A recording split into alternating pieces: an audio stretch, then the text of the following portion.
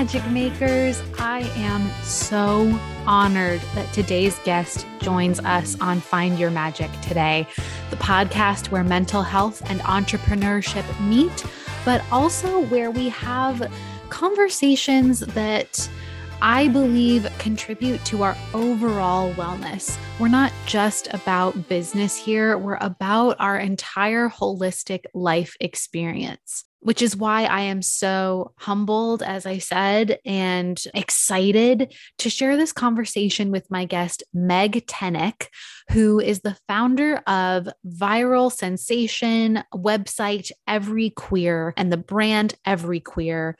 Again, we're keeping the Pride Month celebrations going this June, but we also want to encourage people to take the resources that we give during Pride Month and apply them at any time of year, which is why I'm so excited to share about the resource that Meg has built.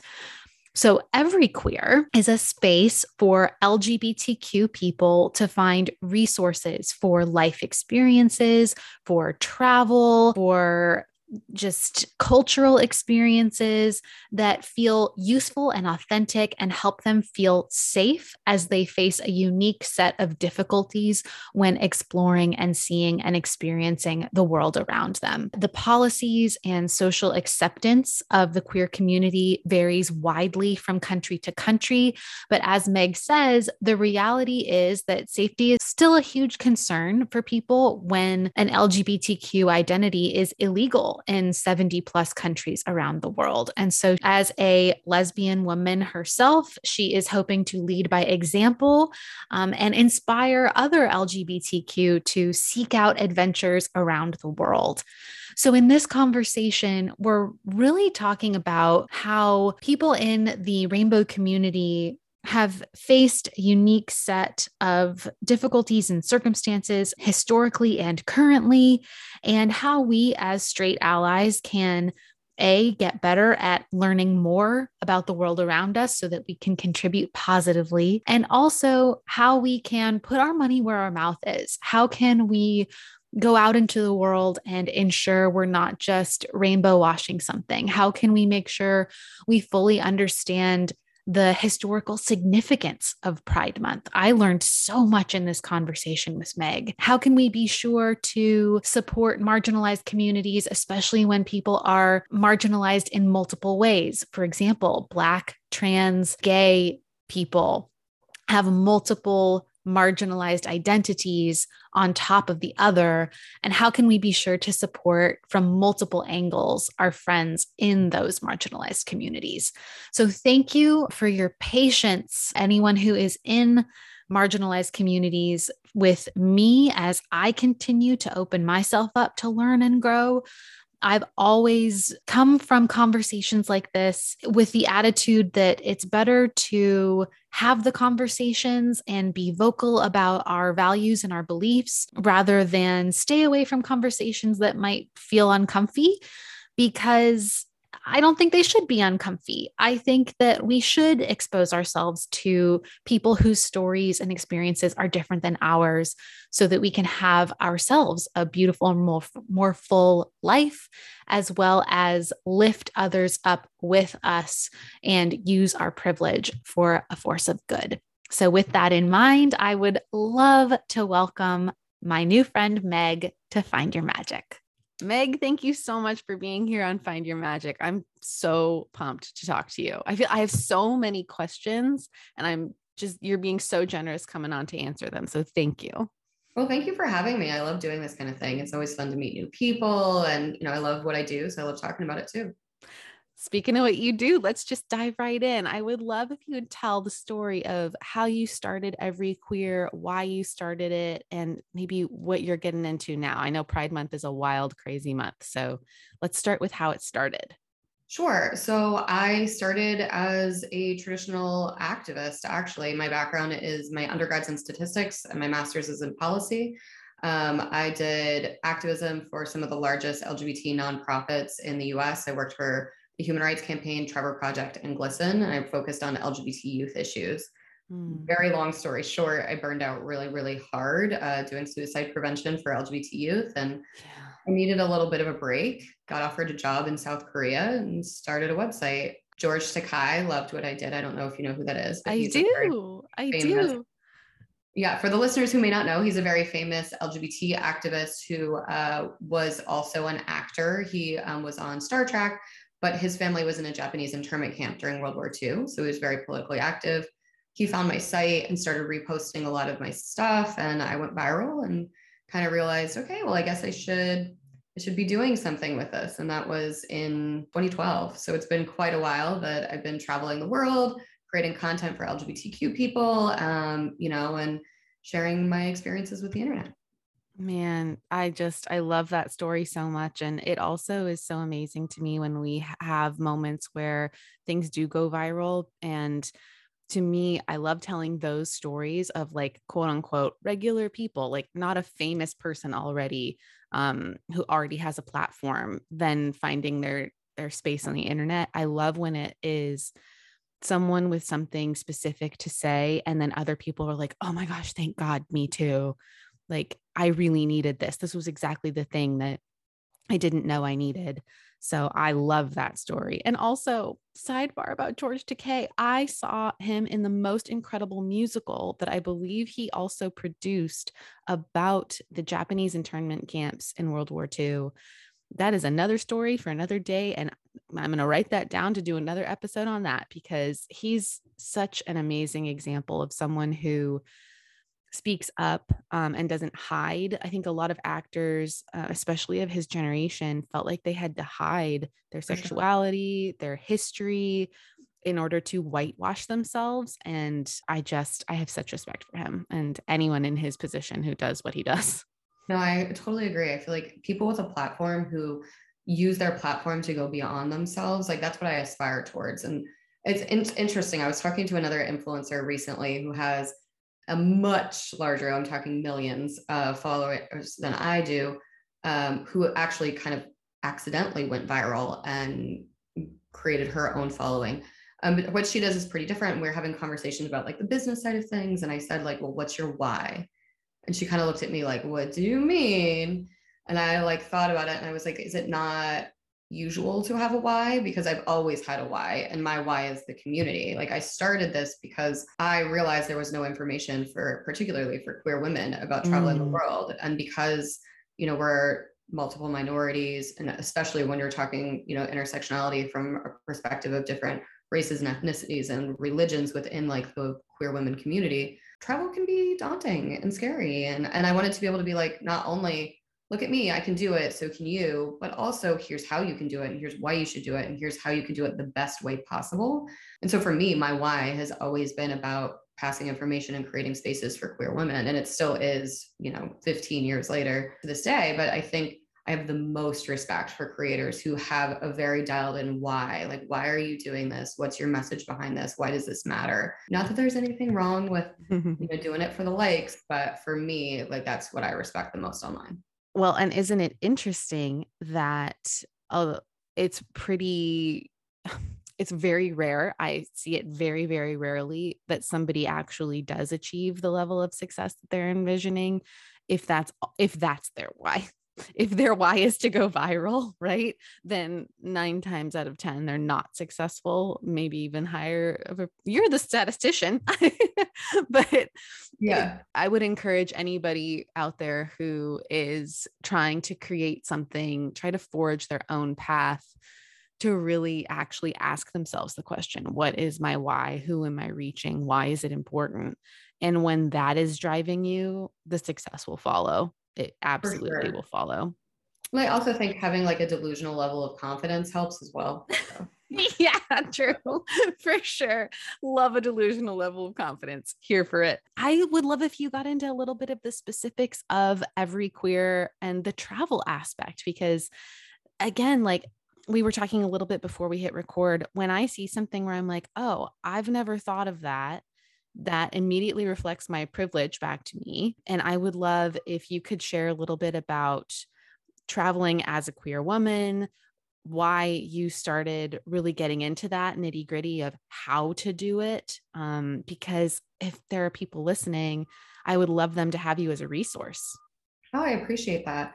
Well, I think for me, I'm a very curious person and I'm very driven by things that are different than what I am and who I am and kind of what I believe in. I think it's so important to step outside of our comfort zone. And actually, so I'm from New York City. I came out when I was 11. I've always had queer community. I didn't have the easiest coming out story. My parents are actually conservative Southern Baptists. To give you an idea, I have 10 siblings. So, birth control wasn't a strong suit, but that's another conversation. Yeah. My mom's the black sheep of a Mormon family, so I get it. But for me, I realized kind of when I was in this activist place, I was siloing myself into an extremely queer community, which was amazing and wonderful for my identity development and my concept of self. But I kind of woke up one day and realized, oh, wait, the entire world isn't this aggressively queer pocket of the most liberal city in the richest country in the world. That's not reality for the majority of the world. And I realized if I wanted to be a real activist and I wanted to have real impact on change, one, I needed to get outside the micro and focus on the macro. And two, I needed to not have such an American perspective on what it means to be queer in the world. And so I set off to experience queerness through a lens of other communities and other cultures. So now, I mean, this is 15 years into this. I specialize in anti-LGBT destinations. And so I go to a lot of countries that are perceived to be anti-woman or anti-queer or both. And then I want to be able to tell those stories from the perspective of what it's like being a local person on the ground.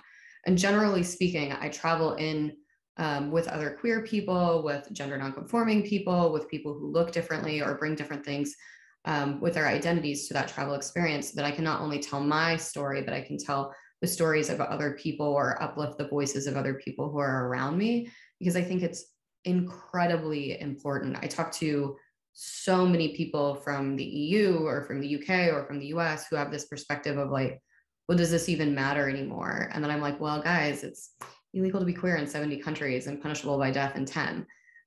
So our perspective of this Western world of the Coca-Cola sponsored pride float is certainly not happening in places like Egypt, where it's one of the most, I would call it the most LGBT friendly anti-LGBT country. But we're talking about places like Bhutan, or we're talking about most of the Middle East, or a lot of African nations where you can't even live openly. You can't even tell people that you're queer, let alone have a Coca-Cola sponsored pride float, And so it's there's levels to it. And that's really been my mission in all of this, is being able to talk about travel. And of course, I was at Universal Studios last week doing a press trip. So I do regular stuff too, or I have lots of stuff that's around Europe, or, and our team goes to different destinations in the United States or in places that are super LGBT affirming. But it's about balance, and we're not only limited to those trips where they're in countries that have marriage equality. We can and we should go anywhere that we want to be in the world, because some of the most culturally rich and beautiful travel experiences are in countries where it's illegal to be gay. We're talking the pyramids of Giza, we're talking Bali and everything that Bali has to offer.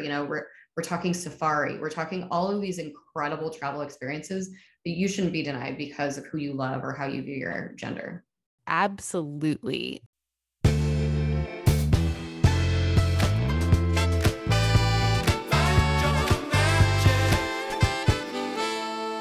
So, Magic Makers, back when I was freelancing full time and I only had one-on-one clients, I was in such a pickle because I really didn't understand how I was going to be able to scale my business and be able to actually make money without literally putting more hours in my day. I was so burnt out. I was so exhausted. I didn't know what to do. I hated having to hunt for clients every single month. And I am not exaggerating when I tell you the best thing I did in my business, looking back over the last 3 years, is create a signature digital course. And I host that course on Kajabi. Kajabi is a sponsor of this podcast, but I would talk about them till the cows come home anyway, because they literally completely changed the way that I do business and have allowed me to pursue the projects that I really want to pursue, because I just make money on autopilot now. My course is out into the world. It was so easy to create and launch because not only do they have the best customer support I've ever seen in my life, but you can actually build marketing funnels and email funnels and like anything that you can possibly think of that you would need as a support for your online course. It's already on Kajabi and they show you exactly how to do it. So if you're like me and you're technology averse, Kajabi is literally the best option for you. And I shopped around and I am so happy I landed with Kajabi. It's the number one most trusted knowledge commerce platform for a reason. So if you want a 30-day free trial, head to kelseyforemost.com/Kajabi. That's kelseyforemost.com/KAJABI. God, you said so many things that blew my mind right there, especially 70 countries where it's still illegal to be gay. And as a straight, white, cis woman, it's just not something that I think about unless I really actively question or force myself to do my research, do my learning. Ignorance is privilege. Yeah. And so I thank you for sharing all of that, because it's very easy to get complacent. It's even if you're an ally, maybe especially if you're an ally, it's very easy to get complacent and to forget that there's huge, huge parts of the world where people just don't have freedoms, resources, support. I mean, and I also really want to call out what a beautiful thing that you are including people of other minorities and other representations, because like gender identities and different communities, because I would imagine that those situations affect each minority a little bit differently. Of course, of course. Well, and depending on what country you're traveling in, I think especially Americans think that the rest of the world looks like America, where it's pretty diverse and there's different people, but there's lots of countries. Like I lived in South Korea, which is a completely homogenous country. Less than 1% of people living in South Korea are not South Korean, and the majority of that 1% are from other Asian nations. So when you have expatriates coming and living in places like South Korea or visiting places, you stand out a lot. But that's also true for a lot of countries in Europe and other countries around the world, like a lot of African nations as well, you know. So understanding that what you look like, how you present yourself, how you identify is going to impact your travel experience, and just accepting that is super important to going to other places. You know, I was recently in South Africa with a group of queer people as well. And, you know, I was traveling with two Black American gay men and having a lot of conversations about the intersectionality of their travel and their content. And, you know, they're both media people and how they view and see the world. And that is wildly different than some of the, you know, Black American queer women that I've traveled with in the past versus, you know, people who are gender minorities in that they are either transgender or non-binary. You know, the experiences that you have are going to be dramatically different depending on where you are, unfortunately, how well you pass as straight or cis, and how much you blend in with a country. That doesn't necessarily mean not blending in is going to make it a bad experience. You know, I've been in different places. I was in Jordan, obviously. I am a, you know, white ginger woman. I'm obviously not Middle Eastern, but I was treated with the utmost respect. And, you know, I was traveling with a non-binary person who was very gender ambiguous, and people were beautiful and lovely and welcoming and accommodating. And I don't necessarily think that people immediately jump, oh, Middle Eastern travel, that's LGBT and women friendly. But my experience in Jordan was 1,000,000% that. That's amazing. I would love, God, listening to you talk, I'm like, how would that produce an internal conflict of like being safe by blending in versus having pride in your identity? Oh, absolutely. And that's the decision that I have to make every single day of my life, whether I'm in New York City or not. That is reality as a queer woman. I'll give you an example in context of my own city. You know, there's a lot of situations where I am out at a bar, I'm with a mixed crowd, you know, guy approaches me, is hitting on me and I have to make the decision, do I tell him I'm gay and potentially open myself up for violence or aggressive eroticized lesbianism? Because a lot of straight men think lesbian, immediately jump to porn. And so that happens in my own city, let alone in the context of other countries where I may not speak the language, or I may be in an unfamiliar place, or it may not be, as friendly to women as some parts of the world. So yeah, that is every day as a queer woman, but obviously a little bit elevated in some contexts and situations. So I make choices, especially when I'm traveling alone, to combat that. Like I usually do not go out late at night, never alone. I don't drink as much alcohol, those kind of things, or choose not to drink alcohol depending on where I am and whether alcohol is accepted in that particular country. So, you have to think about these things, but a solo straight woman traveling would have to think some of those things as well. Like I said, it's how you're presenting yourself and what your background is impacts the choices you make in travel. Absolutely. And beyond travel, you're so right. I think that that is something that not a lot of, again, like sort of that privileged gaze, the hypervigilance. I have a really, really close family member who is a gay man. He's in his 50s. He and his partner have been together for almost 30 years. They're incredible. And I remember them describing the hypervigilance that they needed to have in order to feel safe, accepted, normal. They were like, even though in the moment we seem like two quote unquote normal guys, understand that under the surface, there are like beautiful mind calculations, like the guy in Beautiful Mind, where he's like got the whiteboard and he's like, if this, then that, and the strings are all connected and yada, yada. That's going on inside us at all times. Like, unless we're in a community, like even now, even today, even with a lot of acceptance, gay marriage is not that like it hasn't been around that long, right? Like I was listening to a conversation. I would love your perspective on this. I was listening to a conversation about sort of this shift over the last couple of years of, I believe they called it like the Old Navy brand of pride, where now it's like, rainbows are everywhere and it's like, yay, happy, it's June. And, there's a little bit of that happening here. I can absolutely, own that it's Pride Month and I want to uplift queer voices, but it's also important to uplift queer voices during the rest of the year. How do you feel about Pride specifically? And how can people beyond Pride Month, I should say, beyond Old Navy, slap a rainbow on it Pride, how can people look to support the queer community beyond the month of June? First and foremost, thank you for asking this question, but I want to lead my answer for all of the folks who may not know this listening. We have Pride because of Black transgender sex workers. Full stop. We would not have Pride without these trans women starting a conversation in the 1960s.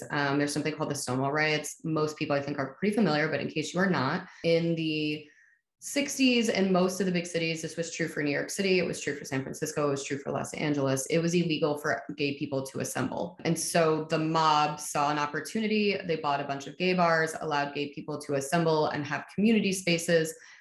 Obviously, the drinks were watered down and terrible, and they were paying off the cops, and everything about this was illegal and shady as hell. But it was the only way for queer people to come together and feel safe and have spaces for us. So then what would end up happening, the cops would tip off the mob, hey, we're going to come raid your bar. And this would typically happen around political lobbying seasons or election seasons, where they would want to clean up different places. And so they would target homeless people and LGBT people and criminals, because those were all the same category in the mind of the politicians at the time. They would tip them off, come raid the bars, and then anyone who was caught in the bar would be arrested and then outed. Typically, the Daily News would run photos of anyone who had been arrested for homosexual activity.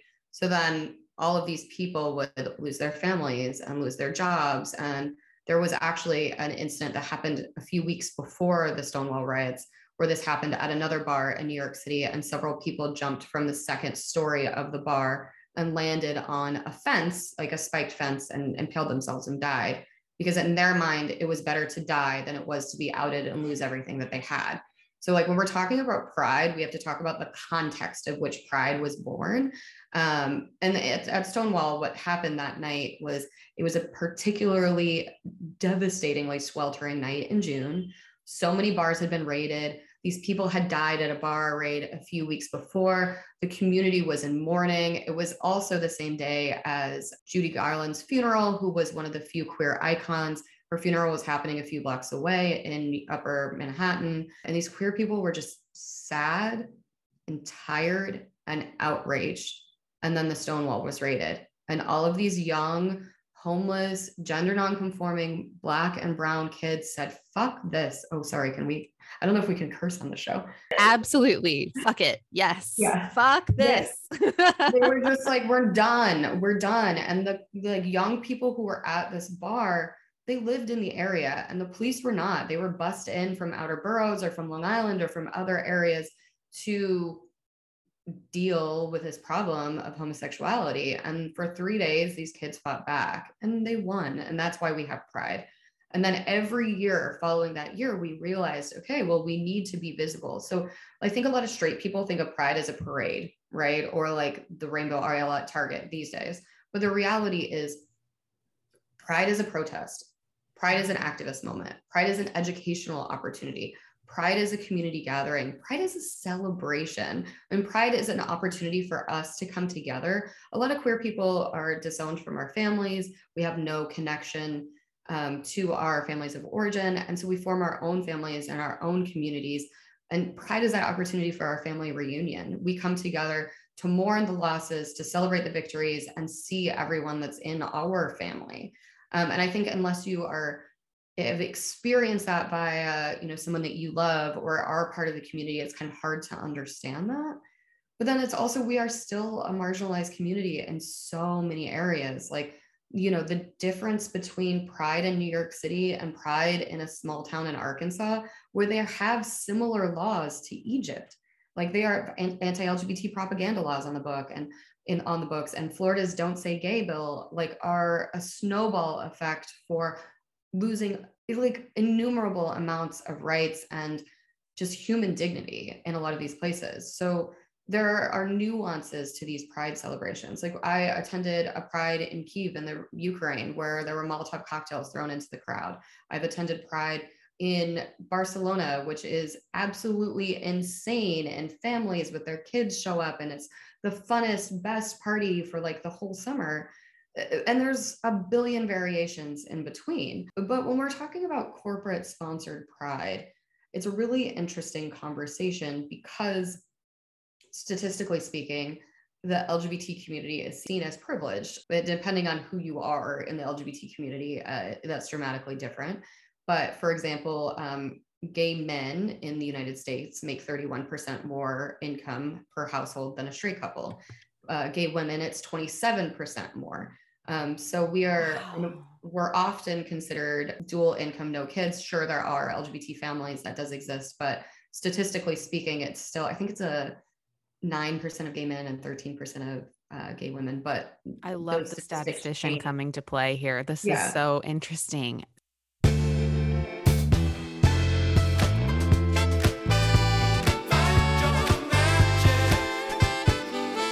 Okay, Magic Maker, I'm going to take this to the basics real quick.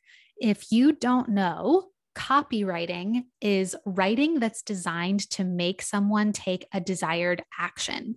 That action could be subscribing to your email list or buying a product and everything in between.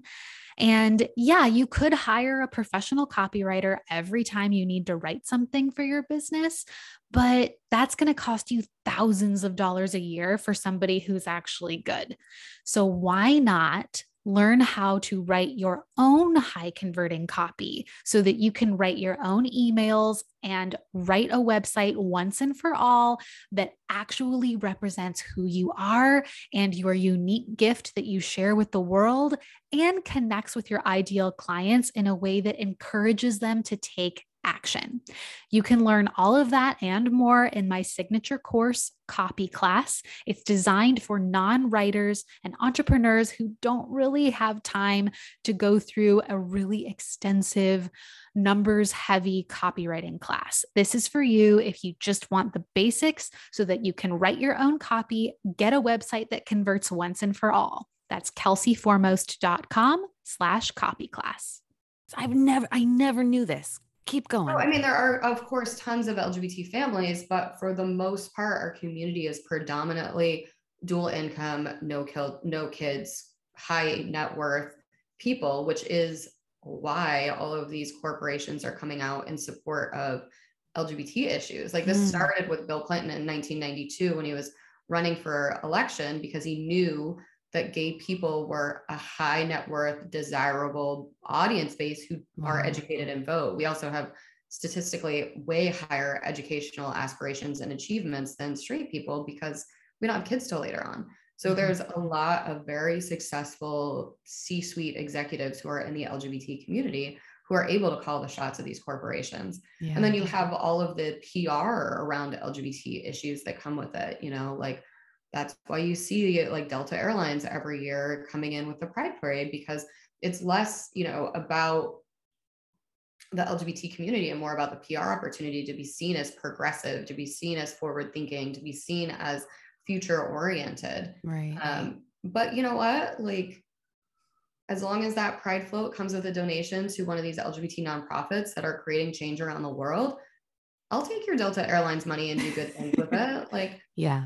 I'm happy to see that. And there's a lot of misconception about corporate donations. So one of the ones, it's like one of my big pet peeves, but we'll go here. A few years ago, Procter & Gamble did a campaign where they donated, I believe it was 10% of all of their product range. So we're talking everything from like Listerine to Colgate to shampoo to soap to literally all of the stuff that they make. Hundreds of brands. Yeah. They made 10% of them rainbow because at the time that was the statistic, was that 10% of people were rainbow. So then they donated all of the proceeds to the rainbow mouthwash to various LGBT organizations. And a few of them that I've worked for, like Glisten, which focuses on LGBT youth issues in schools, which is still incredibly needed. Yeah. But then all of the memes on the internet are like, why do you need gay mouthwash? And it's like, okay, maybe like it didn't need to be rainbow packaging, or maybe it could have been a slightly less obnoxious design or the graphic designer who created it. But we're still giving 10% of thousands and thousands of products. We're talking millions of dollars to LGBT nonprofits and charities. So like, it's gotten a little bit out of hand. I get hundreds of press releases around like, over every brand in the world is doing some rainbow product. And there's a lot of them that don't actually give any money to charity. And there's a lot of them that are, not doing the right thing. But there's so many of them that are. And Target is another example. Like Target has been walking the walk and talking the talk since before it was the thing to do. Like, I worked in 2009, I worked for the Human Rights Campaign. And then in 2010, when I was working at the Trevor Project, they were sponsoring Youth Pride when most of the states had a neutrality policy where you couldn't even talk about LGBT issues in schools. And Target was like, you know what, we're going to sponsor Pride for kids. And that was so like, now it doesn't seem like that crazy, but that was so progressive and so forward thinking. And they've been giving money and time and resources for 15, 20 years now. So like, you know what, Target, do your thing and have your cringy rainbow dog tutus in the pet section or whatever you're going to do, as long as you're doing the good work too. And they are. I love that. And I love that as a barometer, perhaps, that we can incorporate into our own lives, especially if we ourselves are not part of the rainbow community. Make sure we're walking the walk as much as we are talking the talk. Yes, have the conversations. Yes, call attention to the issues. Yes, ask questions, but at the same time, like put your money where your mouth is, put your support where your mouth is. I love that. I love that as a barometer for all of us. And last thing I want to ask you about is, I mentioned this before we hit record. You have a beautiful post up about Juneteenth and Pride and the intersection there. Again, just something I hadn't thought about before. And I would love to know from your perspective, when marginalized communities overlap, when it's like you're doubling down on being othered. And in particular, this episode is going to come out, I believe, on Juneteenth. How can we have both conversations and ensure that those in the Black LGBTQ community have support from both sides? Well, and that is a lot of the conversations that I do. I do a lot of diversity and inclusion work with brands. So Everyqueer is a media company, but we're also a consulting firm. So we do a lot of consulting on essentially how not to fuck up a pride campaign or an LGBT campaign. It's like loosely how it is. But that is one of the first conversations that we have, is that there is this stereotype of like people, first of all, LGBT is not a real thing. That's a marketing term, right? Like, that didn't sound great to be like gay and lesbian and bisexual and transgender and this and that. So they needed something to work in advertising and marketing. So in the 90s, they came up with the term LGBT because then it became a niche demographic. But when you think LGBT, a lot of people picture a gay white man on a private jet. They don't picture LGBT as this diverse and nuanced community filled with different people of different genders and different racial and ethnic backgrounds and different classes and growing up in different areas. There is a very dialed in image of what LGBT is. And that's the first thing that we try to combat when we're talking to brands and working with different people. What does LGBT look like? LGBT looks like the two of us. LGBT looks like a Black trans couple. LGBT looks like an Asian couple. LGBT looks like two Middle Eastern men, right? Like LGBT looks like everyone. And I think a lot of people forget that we are a community that is based around our identity, of course, but it's also based around love and compassion and togetherness and otherness. And when you are a multiple minority, whether it is based off of your race or your religion or your gender, you are being hit with all of these different issues. And I think it is particularly important for the Black community, particularly in the United States, because we just had this huge conversation about like what a corporate machine Pride Month has been. Why isn't Black History Month like that? And a lot of it is based in stereotypes, and it's based in this idea that rich gay people are running the show and Black people are not. And that is just not at all the case. That is not real. It's not statistically accurate, right? Like there is enormous levels in every single community, but particularly when we're talking about the Black community, they have to face white supremacy, which is such a issue even within the LGBT community, that we don't often think about these layers and how things overlap. And like there are many Black queer people who have made incredible gains throughout history. The one immediately jumps to mind is Bayard Rustin, who was Martin Luther King Jr.'s right-hand man. He led the March on Washington. He was also a gay man. And unfortunately, Martin Luther King's camp had to say, listen, the FBI is threatening to out you, which would discredit the civil rights movement. So we have to remove you from this position. And Bayard Rustin is often erased from history because he was a queer Black man. And there are so many examples of queer Black trans people who have been erased from history or have not had their voices elevated in the same way that white gay people have.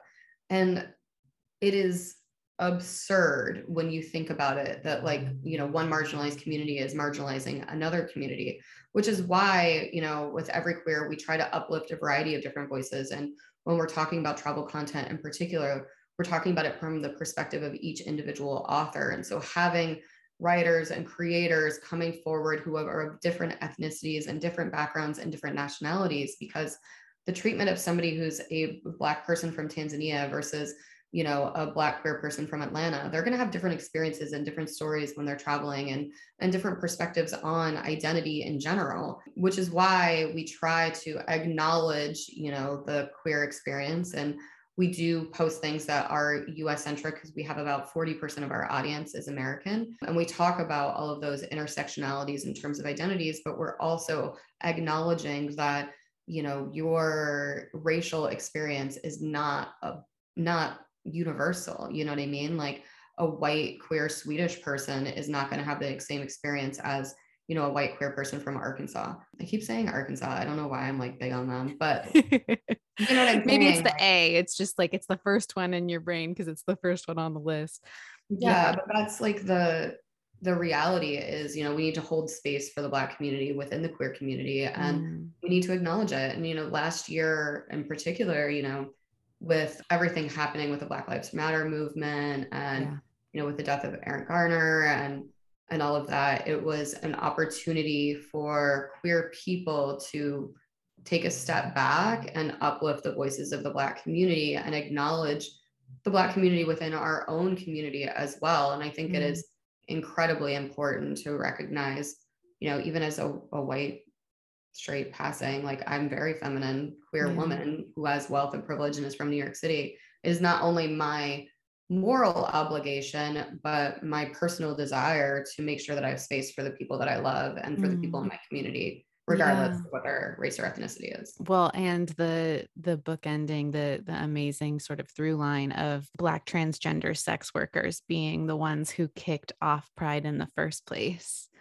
And now we have an opportunity in this moment to lift up that exact community who really started such an important movement for the rest of the gay community and everyone observing on the sidelines too, to have the opportunity to join the movement and support it in a very real way. So thank you so much, Meg. Truly, I'm really, really grateful for this conversation, for a lot of eyes being opened and ears being opened. And there are going to be links to a bunch of different queer supporting charities, activist organizations in the show notes below. We're going to promote them all on social media so that myself and any of you who choose to can put your money where your mouth is. I know I am. And please make sure to check out everyqueer.com. Send it around, share it.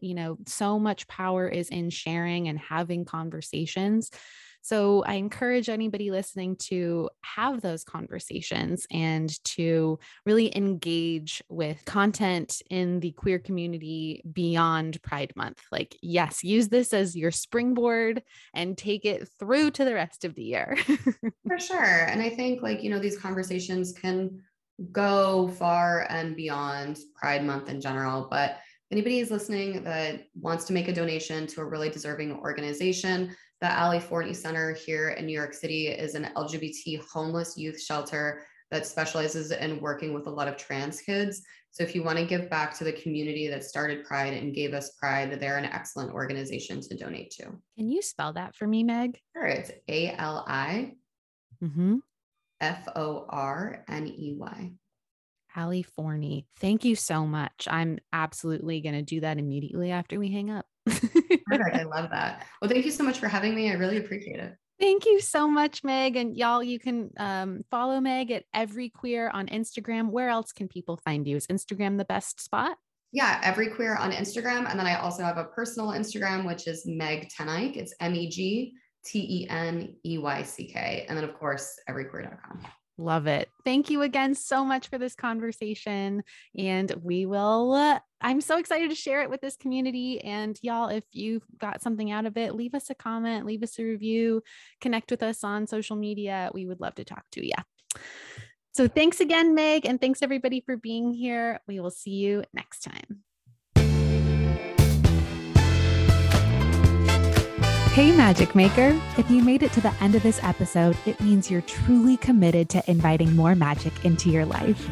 Be sure to rate, review, subscribe, and follow Find Your Magic on Apple Podcasts, Spotify, YouTube, or wherever you listen to this stuff.